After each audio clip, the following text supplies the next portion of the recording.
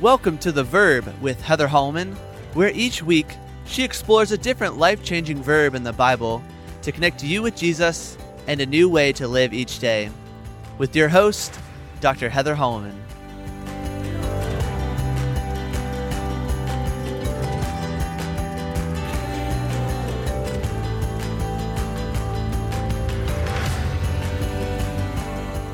Welcome back to The Verb. I'm your host, Heather Holloman, and I am so excited to be with you once again for 10 minutes of encouragement.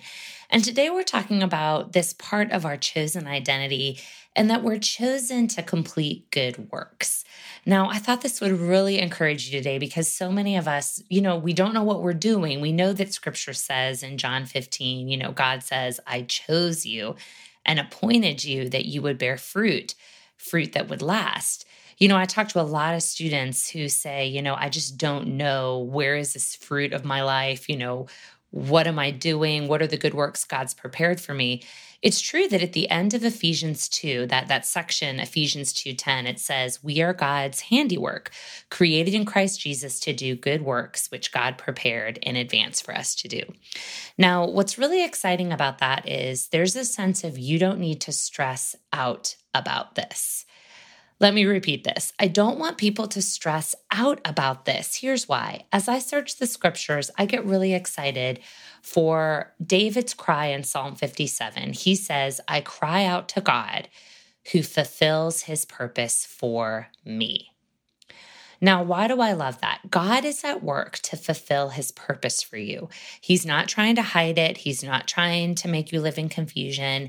He has a purpose for you that he wants to fulfill. Now, I wanted to encourage you too with Psalm 25 today, because sometimes in my life, I just don't know what I'm doing. Like I think about career plans. I think about, this or that. And I'm like, God, is this the fruit you've chosen for my life? What are these good works you've set apart for me? And Psalm 25 is a beautiful psalm that could encourage you today because it says this, and you can pray this with me as you're listening. Make me to know your ways, O Lord. Teach me your paths. Lead me in your truth and teach me, for you are the God of my salvation. For you I wait all the day long. Good and upright is the Lord. Therefore he instructs sinners in the way. He leads the humble in what is right and teaches the humble his way. Who is the man who fears the Lord? He will instruct in the way that he should choose. Or it says, him will he instruct in the way that he should choose. His soul shall abide in well-being, and his offspring shall inherit the land. Do you not love that? I just walk around some days and I'm like, okay, God will instruct me in the way chosen for me, and my soul will abide in well-being. It's just such a beautiful, beautiful passage to cling to. Now, a lot of times I meet with women, I meet with students, and they're like, nothing's happening. I'm just, I'm abiding in Christ, but my character's growing. So maybe, that's fruit. That's the fruit of the Spirit, meaning God's put them in circumstances where they're allowed to exercise, love, joy, peace, patience, kindness, all of the fruit of the Spirit. That's actually a really legitimate way to think about fruit. You could ask yourself, how is God using this situation to shape my character? That's really important. But the second thing is, there were years in my life, mostly when I was at the University of Michigan and then raising really small children. It was about a 5-year period where I believed I was just in a season of preparation. Meaning, I didn't feel like my life was very productive. I didn't feel like I was walking in these paths of ministry or all these things. I just felt kind of like, I was changing diapers. Was that enough? Now, what's really sad about that is, my mindset was always, you need to do more. You need to accomplish more. You need to do this. You need to do this. No. Our job is to abide in Christ. And our lives are inevitably going to bear the fruit that he's ordained for our lives. Those 5 years, the fruit that he ordained for my life was raising those little girls, from babies to toddlers. And I was also in what I call now a season of preparation. Meaning God had to really use those years to prepare my heart. I spent a lot of time reading God's word. I spent a lot of time in prayer. I spent a lot of time reading Christian books because it was like this little cocoon I was in. Think of the cold Michigan winter. I was just sort of taking a season of preparation for what was next.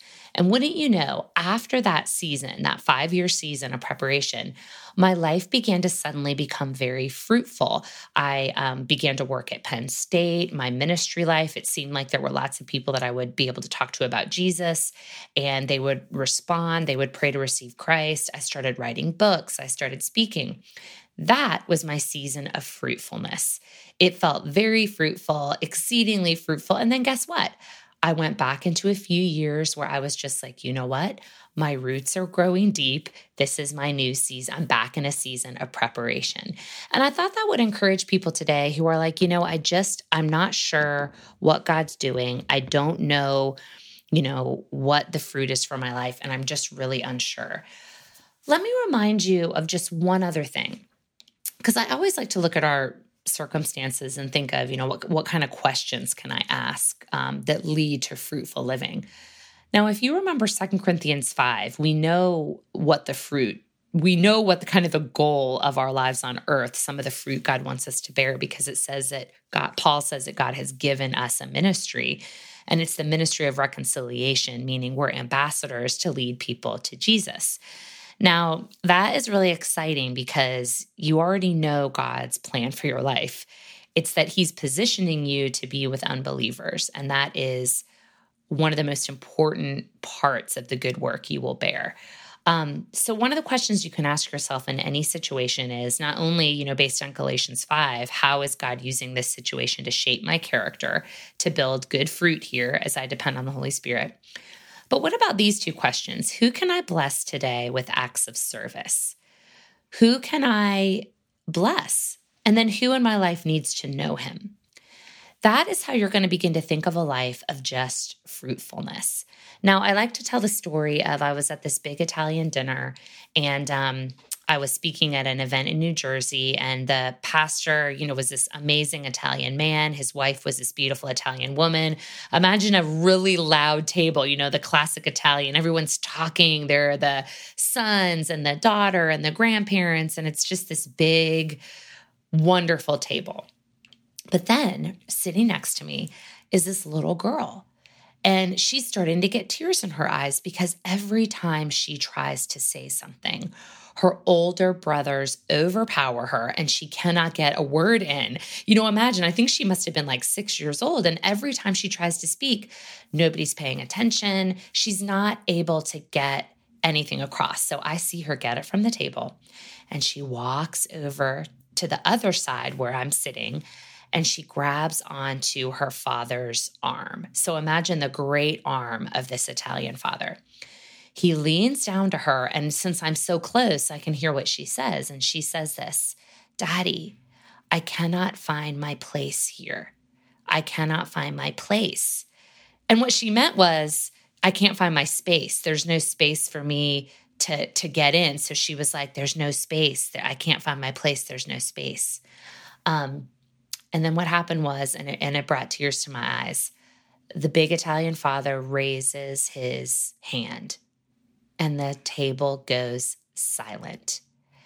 He silences everyone and he says, "This one has something she would like to say."